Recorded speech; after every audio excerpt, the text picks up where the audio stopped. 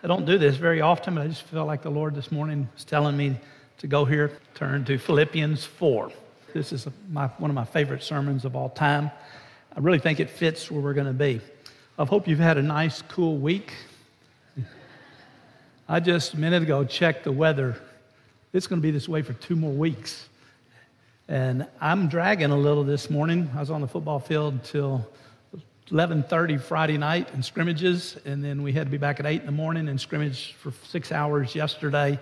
And so I don't have the energy level I normally do, but we'll get through this and have a good time today. Next Sunday, I'll not be here, so the staff will be filling in as they so capably do. I get to baptize my grandson next Sunday. It'll be the last of all my grandkids. So, the privilege of being a pastor, I got to baptize all my kids, and now I will get to baptize all my grandkids. And this one may be a little special because it's the last. He's 13. And something has happened that is amazing to watch. My wife said this last night. She said, our Tim's changed. When 12, 13-year-old kids make a profession of faith, you don't always see a dramatic change. But there has been a dramatic change. What's going on? And my granddaughter, who, brothers and sisters don't always like to compliment each other too much. My granddaughter, Emmy, said to my wife, Lolly, something's happened to our Tim. Our Tim lived in darkness. Everything was dark around our Tim. He never smiled. He never sang. He just would sit. He never smiled in photographs. He's changed, Lolly. It's like he stepped into the light. And I'm sitting there going, my granddaughter is not a theologian. She's not studied any theology or anything like that. But that's really what happens. And so I told our Tim yesterday, he played his first football game yesterday morning. I was just on the sideline. I wasn't coaching. I was just on the sideline. I said, you ready for a week from Sunday? And he said, I will be. I said, well, learn to hold your breath 10 minutes because I'm going to wash you clean. I'm going to get you under there, and we're going to hold you down till we're good and ready. But listen, I'm so excited about getting to do that. So next Sunday while y'all are worshiping, you might just throw a prayer in about this time because I'll be in the baptistry at Cross Church doing that. All right, here's why I'm changing. I think 2 Timothy is a tough book to have to follow because Paul's writing to Timothy in a very difficult situation. He's going to call him to do some very tough stuff. And so what I want to do is stop today and go back and say, are you and I able to be able to do this? Can we really accomplish what Paul has asked us to do in 2 Timothy? Case in point, Friday night, we were playing scrimmages against 3 high schools. They were all public schools. The first one, and my team is defending state champions, but we're not anywhere state championship quality this year. We lost 13 seniors. We got beat so bad, we got humiliated, we got run over, and we looked like we'd never played a practice or done anything at all. Our head coach leaned over and said, Dr. Branson, we're going to be 0-10 this year because we have a tough schedule. I remember going over to one of the kids. He's one of our captains. And I looked at Nathan. I said, Nathan, you're the best kid on this team. Nathan, you got to lead. You got to step up. You're not doing it. I need you to step up. Whatever happened, it got into him. And so by the third scrimmage, we dominated Keene to a point like I've never seen us do before. There was a change. I saw it happen in him, that he took us to a level that I could not even begin to imagine. But I have another kid on my team that's a hothead. And in the first game, we took such a beating that he literally lost his cool and never played well again thereafter. I'm not so certain that many times when we face a very difficult thing, because this kid, I've talked to him over and over. I had him last year. You got to keep your cool. I give him biblical advice. You got to take a deep breath. You cannot lose it on the field. You got to take the hits. You got to take when your players make mistakes. You got to be able to keep thinking. This is a thinking game. It's a tough game, but you got to be able to do that. And as soon as something doesn't go right, he melts, folds, and falls. And the rest of us suffer because of it. Well, I've seen too often with even church members, the verse I want to do today is 4:13. You already know it. You don't even need to read it right now. But I've had people that sit there and say it over and over and over. They're facing a tough time. I can do all things through him. I can do all things through him. I can do all things through him. As if that is some kind of mantra that if we say it enough, it becomes true. Only trouble is that when the pressure of life begins to hit, the meltdown happens and they can't do much of anything. So my question becomes to me, and I want to know this. I'm not just doing this for you. I want to understand this. I want to be able, no matter what I face in life, to be able to handle it and to be able to walk in a manner, because I want to do what Paul does at the end of 2 Timothy. I want to get to when it's my last day on this earth or my last weeks on this earth that I can look around and tell my family, I fought a good fight. I fought a good fight. I finished the course that God had for me. I've kept the faith. That's what I want to be able to do. And I think that's what most everyone in this room wants within your life. And so when we face these difficult things, how do we stand there? How do we do it? I think this passage in Philippians gives you the definition of how you do 4:13. So if you'll stand with me, I'm going to start in verse 4 of chapter 4 and read through verse 13. Here's what God's word tells us this morning. Rejoice in the Lord always. Again, I say, rejoice. Let your gentle spirit be made known to all men. The Lord is near. Be anxious for nothing, but in everything by prayer and supplication with thanksgiving, let your requests be made known to God. And the peace of God, which surpasses all comprehension, shall guard your heart and your mind in Christ Jesus. Finally, brethren, whatever is true, whatever is honorable, whatever is right, whatever is pure, whatever is lovely, whatever is of good repute, if there's any excellence, anything worthy of praise, dwell on this. The things which you've learned, the things you've received, the things you've heard, things you've seen in me, practice these things, and the God of peace will be with you. And I rejoice in the Lord greatly that now at last you have revived your concern for me. Indeed, you were concerned before, but you didn't have the opportunity. Not that I speak from want, for I have learned to be content in whatever circumstance I'm in. I know how to get along with humble means. I know how to live in prosperity. In any and every circumstance in life, I have learned the secret of being filled, and I've learned the secret of going hungry, both of having abundance and of suffering need. I can do all things through him who strengthens me. Father, speak to us in a clear way today. I really think Paul gives some of the best insight we could ever ask for on how to get our lives to this point so that we can be the kind of men and women you've called us to be. So that no matter what we face in life, we know that you're in control, that we trust you, and we're able to walk through with the kind of character you've called us to walk with, and that we can bring you honor and glory in all that we do and say. It's my prayer this day in Jesus' name. Amen. You may be seated. Most people think Philippians 4:13 is a promise. I'm here to state today that it is not a promise. There's no promise made here, even though we may say that this is a promise. What it is it's a statement of fact, a statement of what the Apostle Paul could do.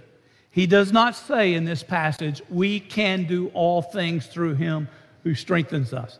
He says, I can. I can do all things through him. He's already told us that life does not magically happen, that you and I have to work out our salvation with fear and trembling in chapter 2, verse 12. You and I have to work in life in such a way that we can get to the point that we might be able to join him. As I've stated earlier, I've known too many people who face difficult times, and they quoted the verse over and over and over. They're trying to build up the courage to deal with what they're facing in life. But when the moment of pressure happens, they react wrong, say the wrong things. And instead of growing in confidence as they go through the difficulties in life, they grow more unhappier and they have a tendency to lose hope. And in life, if you lose hope, you don't have much of anything at that point. So that leads me to something. Here's the question I ask myself. You may not think in the terms I do, but I'm looking at this and I realize he's not saying we, he's saying I can do this. So my question becomes to myself, can I do it? Paul says he can, but can I? Now, what's Paul facing when he writes these words? because you got to know the context before you ever jump in to try to figure out what's going on. Well, Paul, when he writes this letter, he honestly believes this, because I love it. It's one of my favorite verses in Philippians, chapter 1, verse 6. It says, I am confident of this very thing, that he who begins a good work in you is going to bring it to completion at the coming of Christ Jesus our Lord. So Paul knew that salvation, when real within a person's life, they will eventually make it to the end. But what was he facing? Well, when he wrote this letter, he is in prison. He's in probably Caesarea, in the prison there. And while he's in prison, there's some people within the church setting that are trying to take advantage of him. They're trying to make him look bad. We told you he was not that good of a guy. Look, he is now in prison for what he was doing. Paul said they're selfish ambitions. They're taking advantage of him. They're trying to gain a foot on him. Well, when you're in a bad situation and people are trying to take advantage of you, that's a tough thing to go through. None of us would do very well in trying to handle that one. And yet Paul was walking through that when he wrote this letter. Paul also was facing death, the possibility of dying. I don't know how times in your life you've ever been to the point that you thought maybe this is the end. I had a bicycle accident where the ambulance had to come and get me because of a body slam I took against the concrete. And while I was laying there, I had a huge hematoma on my right hip, and I touched that. I didn't know it was there, and it was huge. And I thought, I busted my femoral artery. I'm going to die. I really thought it was over with for a moment there until I heard an ambulance in the distance and knew maybe I'd had a chance. But that's one of the only times in my life I thought maybe I was at the end of my life. Paul knows he may be at the end of his life. And at the end of chapter 1, what does he say? I'm okay. I'm going to be all right. See, he had 40 men who had vowed to kill him. So not only faced the possibility of execution, he had 40 men who vowed never to eat or drink again until he died. And yet he says, if I live as Christ, to die is gain. He's not even shaken by that as he's going through it. He faced a shortage of people wanting to help in ministry. In fact, he tells the church at Philippi, I only have one man I can really count on. Most people get so flustered and frustrated. I'm the only one doing this. Nobody else is helping us. And we get very frustrated. He's not. He says, I'm just glad I got Timothy. I got a man who really cares about you. A friend of his has nearly died. Epaphroditus came very close to death, we're told in this chapter 2 of this letter. And as he's doing that, he says, my good friend's very ill, and he's facing death. He's come very close for the work of Christ. And I know it's caused distress among y'all, and it's distressed him because he can't be there for you. That's an added burden. Then when you add to the fact that he's in prison, people are trying to take advantage of him. He faces the possibility of death. There's not very many who can help, and the one guy who could be of help is facing death. And then he says, I have enemies everywhere. I have people who cannot stomach what I'm doing in the gospel, and he's facing that constant attack. He has 2 women, and you know that from chapter 4, who are battling with each other, causing strife. And he just also, when he writes, he said, I'd love to see you guys again, but I don't know if that'll ever happen. He's facing financial difficulties. But he says to the Philippian church, you're the poorest church, but yet you've been helping me.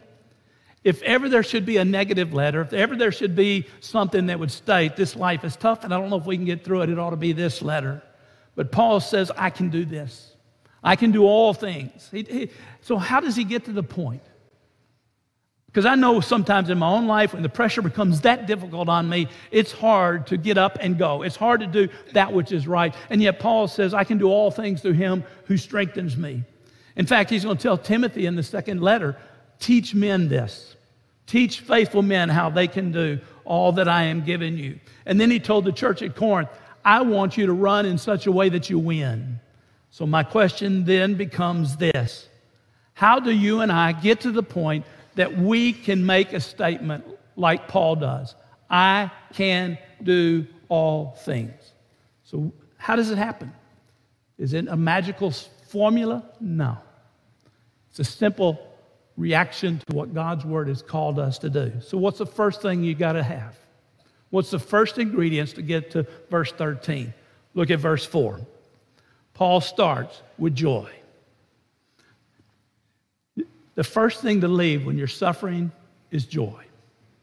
But the one thing that should always be there is joy. James says, consider it all joy, my brethren, when you encounter various trials, knowing the testing of your faith produces endurance. This is Paul's command to rejoice. And it's such an important command that he repeats it again in verse 4. Rejoice in the Lord always. Again, I will say rejoice. Notice the phrase always. There is never a point in time that you and I are not to have joy to fill our heart and our soul in all that we're doing. When he's writing this church and he's in prison and he's facing the pressures of prison, of death, and of people reacting in a negative way to him, he says this, what then? Only that in every way, whether in pretense or whether in truth, because some were in pretense, some were speaking truth, he said, I don't care what it is, Christ is being proclaimed, and in this I rejoice. Yes, I will rejoice. He had people who were doing things in such a way to make him look bad. He said, as long as they're uplifting Christ, I'm okay. He's rejoicing. It's real. He's going to say in Philippians 3:1, finally, my brethren, rejoice in the Lord. And then he makes a statement that I never had seen before until recently. He said this in 3:1. It is a safeguard. A safeguard. You know what that is? Safe place. You want a safe place in life? You know, our colleges over the last 3 or 4 years have gone wacko crazy in some areas, and they provide safe place so kids don't get too shook up by life. Well, there is a safe place for us. It's not in some room on a campus somewhere. It's not some hiding place. The safe place is in joy. When you have joy, when it is real, you're safe. You're in a good place. Joy is something we talk about all the time, but we don't always see it alive in people's lives. Nehemiah brings, I think, one of the greatest points when he said this. Do not be grieved. Don't be upset. Rejoice in the Lord. For the joy of the Lord is what? Your strength. Your strength. When you're sad, frustrated, mad, or angry, you have very little strength. But when you are filled with joy, you're stronger than you've ever imagined. And Nehemiah knew that. The people in Nehemiah's day were going through hardships that were so difficult, it was unbelievable the way they were living. And he's telling them once the wall was up, let's have a party. Literally, let's have a party. And the joy that comes from that will give you the strength to be able to do that. I'm here to tell you this first statement he makes is probably the key statement always. Paul tells the church at Thessalonica this is the will of God. What is the will of God? Rejoice always, pray without ceasing, everything give thanks, for this is the will of God in Christ Jesus. This joy is the most important thing, and when you don't have it, you're not going to get to 4:13. It will not happen. So, Paul then adds, if I got joy and I've got strength, what do I then bring to the table? Look at the next verse there in verse 5. Let your gentle spirit be made known to all men. Your gentle spirit. Joy adds strength. Then we have the ability to live life with no fear. Gentle means I'm gracious and kind to all people.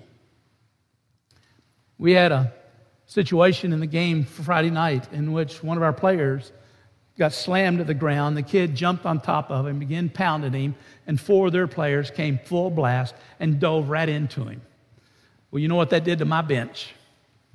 And if you come off the field, onto the field, you can be ejected from the game. We're trying to keep them back and everything. And afterwards, I'm sitting there talking to them, and I'm going, listen, guys, you cannot react that way. There are a lot of reasons now in public school football and in private school football you cannot act that way. But sons, you can't. Well, their joy had disappeared. Their strength had gone. I said, get out there and play the game. That's the best thing you can do. Instead of getting out throwing fists at each other and stuff, get out and play the game. Guys, do not underestimate how important gentleness is. It's power under control. I have the ability to live. I have the ability to think. I have the ability to keep control of all I go. Joy gives me that kind of strength, and it's a real thing in life. And then he says this, let your gentle spirit be made known to everybody. All of us should experience your gentleness coming from your joy. It should be evident to everybody that we encounter in life. Some people, you see them walking up, and you look to see, is this a good day or a bad day? And if it's a good day, you know they're going to be joyful and they're easy to be around. If it's a bad day, they'll snap your head off. And so you're on eggshells when you're around them. Don't be the type of person that everybody has to walk on eggshells around. It's usually because you have no joy within life. Be the person so filled with the presence of God within your life that you're filled with this amazing joy, and it gives you the strength to be able to treat everybody well. That's what we're called to do. The 2 commandments God gives us: to love the Lord our God with all our heart, soul, and mind, but to love our neighbor as we love ourselves. This gentleness needs to be seen. And if you need another motivation to do right towards others, what does he say in that verse? The Lord's near. The Lord is watching.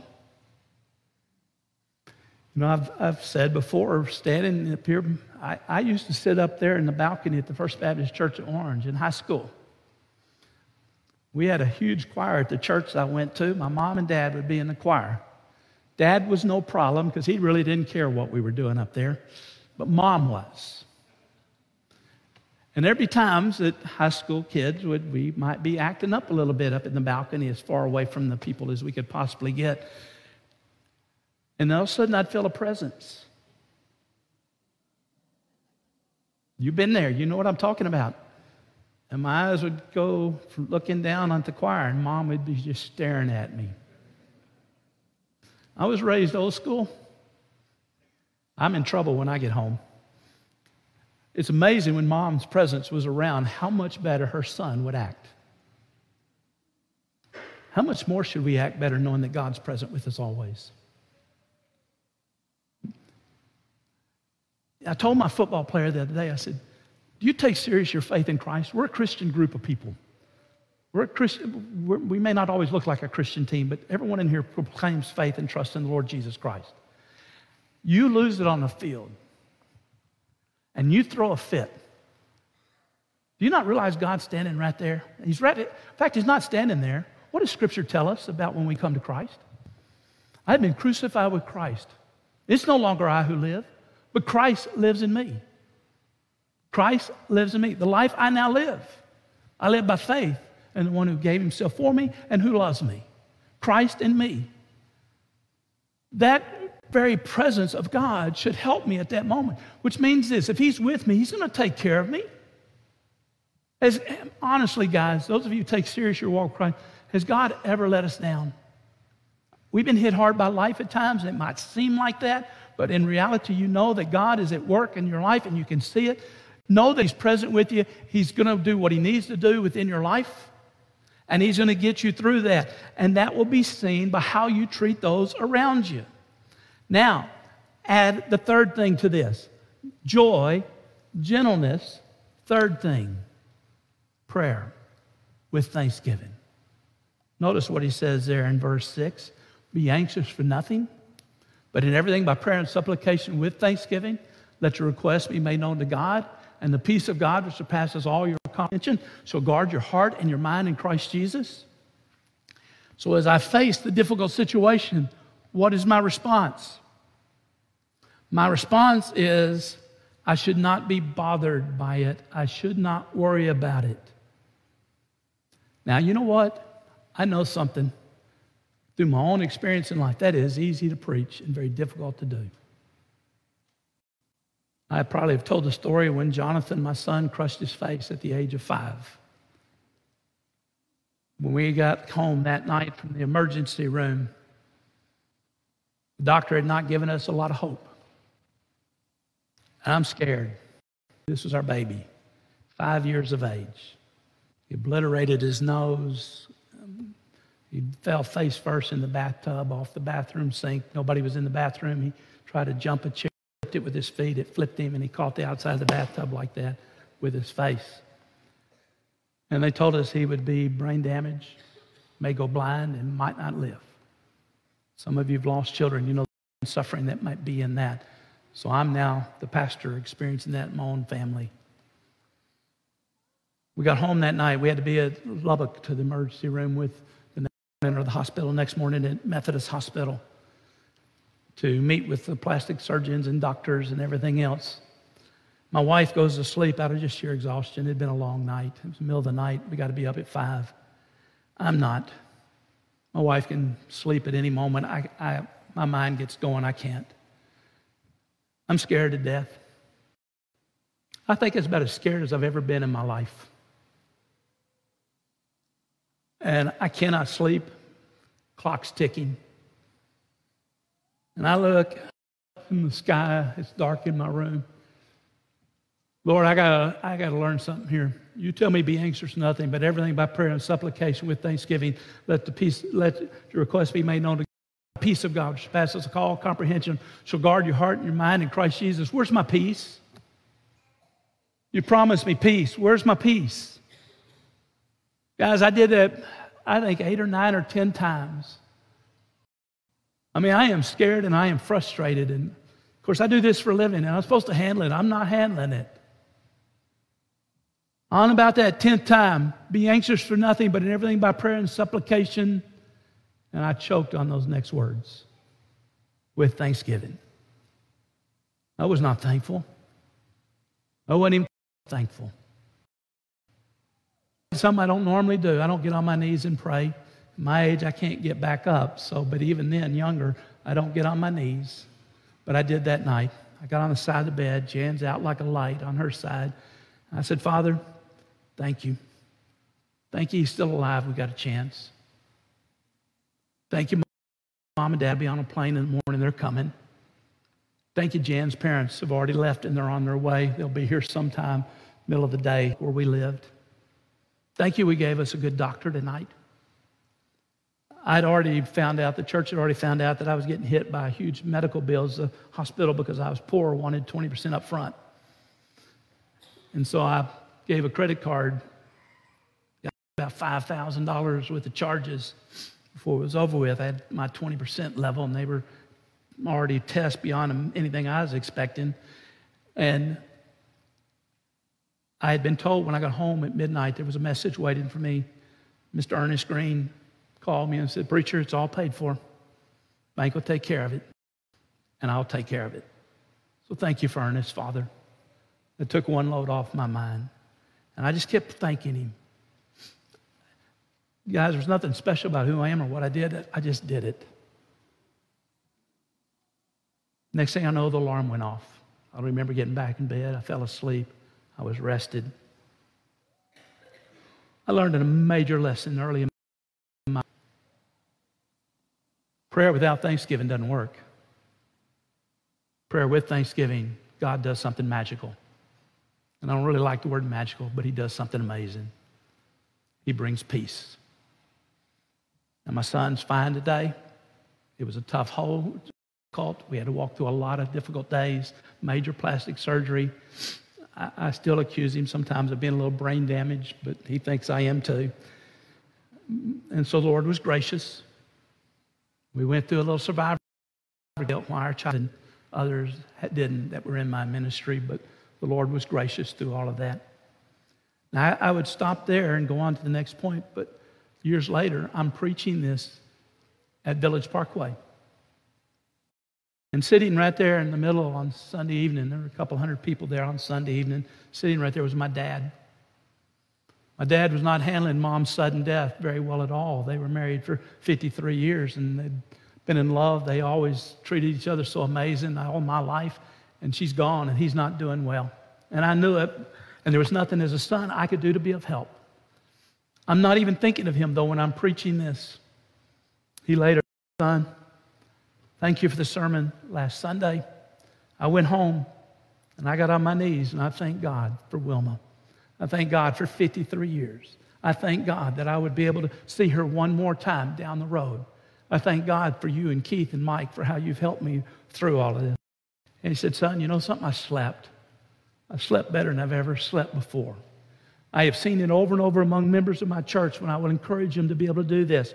So what Paul's saying is, joy should fill your heart. You've been saved by the grace of God in Christ Jesus. Christ is now with you. Let that be seen in your dealings with people around you. And when the tough times come, pray with thanksgiving. Don't worry. You say, well, it's hard to stop worrying. Well, you know what we're supposed to do? The next point. Look what the next point is. Finally, brethren, whatever is true, whatever is honorable, whatever is right, whatever is pure, whatever is lovely, whatever is good repute, if there's anything excellent, anything worthy of praise, dwell on this. Think about this. I bet everyone in this room is great at worrying. You ought to be just as good at biblical meditation. There's no difference between the two. Worry is I take my problems and dwell on them. God says, dwell on my word. Dwell on that which is good, what is lovely, what is right. Dwell on that. See, I've come to the opinion of this. I've thought through this over and over because I love this passage and it's been a huge help to me. If I am filled with joy, and my conscience is I'm doing the best I can around people and I'm doing all right. I'm not perfect, but I'm doing all right. And I pray with thanksgiving and I get peace, then I can think clearly. You can't think clearly without the peace and the joy. And what He wants me to do is at critical moments in my life, what do I need to dwell on? God's promises, His provisions, His presence. Because nothing's changed. In the worst circumstance you could go through life. And I would say the people in Maui, I've been in Lahaina once in my life. It's an amazing place, and now it's gone. Some of those families are hurting so horrifically, we can't even begin to imagine what they're going through. Even at that worst moment, if I'm a believer, I have a bunch of people from Pakistan on my Facebook page, probably several hundred. How that happened goes back to a Muslim ministry that I used to do. Their churches were all burned this week, 20 of them. 2 pastors were burned. And they've been writing me for help, and I don't have any way to help anymore. And so they've been doing that. And I don't really know the people, but for some reason they've done that. But they've been writing later in the week, our God is real. Our God is with us. Our God is good. God causes all things to work together. I've been amazed as I watch this. I don't even know the people. I just know them through their presence on my Facebook page. They write me occasionally. A couple of them message me, and I see that. The joy's real in the midst of the worst suffering possible, because what they're doing now is they're dwelling on that which is good. They're thinking it through in their life. True, honorable, right, pure, lovely, good repute. He says, dwell on it. That word means logically think. It's a command to logically think. To think through what God is doing with joy, gentleness, and thanksgiving, under control, mind working, I can make great decisions in life. And now you know what you do with that? Verse 9. The things you have learned and received and heard and seen in me, what do you do with this? Practice these things. Do this every day. You know, since I took up coaching last year, we have to drill the kids over and over and over to get it almost in their muscle memory, how to react and how to respond. Practice in football is no different than practice in Christianity. That we live this out every single day. We work through this every day. We work on the joy. We work on being thankful. We work on prayer. We work on those kind of things. So it becomes a part of who we are. And so he says, you've learned this. I've taught you this, but you've received it. My next door neighbor, Byron Williams, played wide receiver for the New York Giants. He was a great receiver during his day. He was teaching me how to catch a football. Fingertips, preacher. Focus on the ball as it comes in, the point of the ball. Then once you've got it, tuck it and give the ball a name. He would always call his, I think it was April was her name. It was his daughter. And he says, you don't drop your daughter on a football field, so I got to hold on to the football. But his whole point was, you got to get it. You got to hold on to it. When you and I receive these great truths, it means we take the truths that God has taught us and we make it a part of our life, and we're not letting it go for nothing. It means we've heard. It means we really have heard what's going on, and then we watch others around us and see it within them, and it strengthens us in all that we do. That's the impact Paul had. So what he's learned is when you do that, he's come to a very amazing place in life. You know what that is? Look at verse 11. Not that I speak from want, for I have learned to be content in whatever circumstance I'm in. Are you there? Content? Totally content where God's got you right now? Paul says, I'm content. I am of the opinion that's the one place that God really wants us more than anywhere else. Psalms 23:1. The Lord is my shepherd. I shall not want. You don't have to read the rest of Psalms 23. It's all right there in the first verse. He then begins to unfold the rest of 23, what it is to have no wants.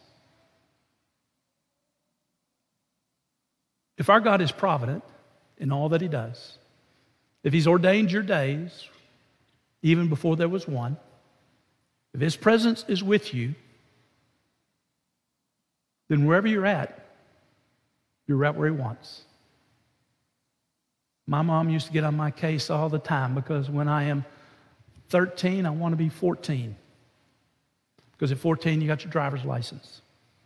And then they changed the law just before I was 14. September 1st, my birthday is September 15th to 16. All my friends, because I was the youngest in my grade, my mom made me skip first grade. Worst thing she ever did to me was make me skip first grade because she was going to raise this genius of a kid. Boy, did she mess up on that one and stuff. But everybody had cars and driver's license, and I didn't. Probably the greatest thing ever was the state not letting me have my license at 14. So I want to be 16. I got 16. Then I want to be 18 because you're a man at 18, except you have to sign up for the draft, which I didn't really like during the Vietnam War. And then at 18, I want to be 21 because 21 is really when you became a man. And then at 21, I want to be 25 because my insurance would go down. And at 25, I wanted to be 30 because nobody'd hire a young guy to be pastor who's in his 20s. And my mom kept saying, son, quit wishing your life away. God knows what he's doing. Enjoy the moment. And I was. And I kept waiting to the next step in life. Well, I'm at the age now, I don't want the steps to come too fast anymore. You know what I'm talking about. But we do. We worry about so much. We're so discontent half the time. I'm retired. I want more income. I'm not going to get any more income. Or I want this. I want that. You know all those things. Paul says, I've just learned to be content. I'm right where he has me. Good or bad, I'm right where I need to be. And he says in verse 12, I know how to get along with humble means when I don't have much. I know how to live in prosperity. And most people don't know how to live either place. But Paul did. And he said, I've learned in every circumstance in life the secret of being filled and going hungry, of having abundance and suffering needs. What a place to live.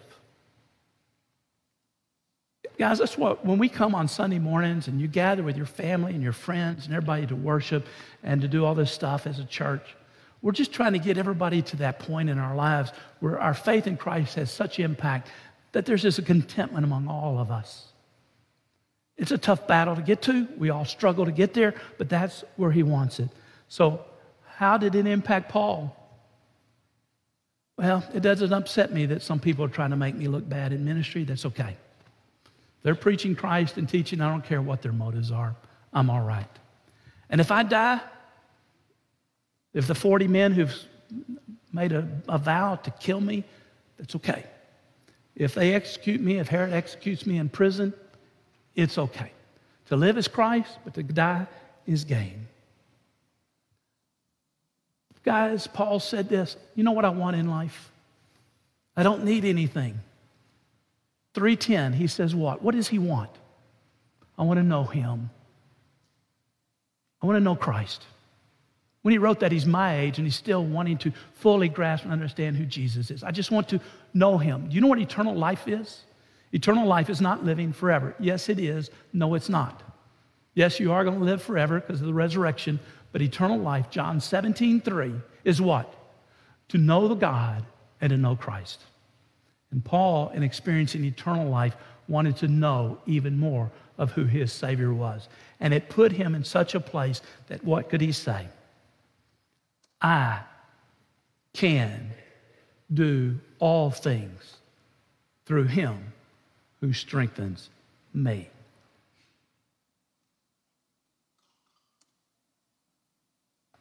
In prison, he rejoiced. He's not alarmed, and he's not frustrated, and he knew that God would take care of him.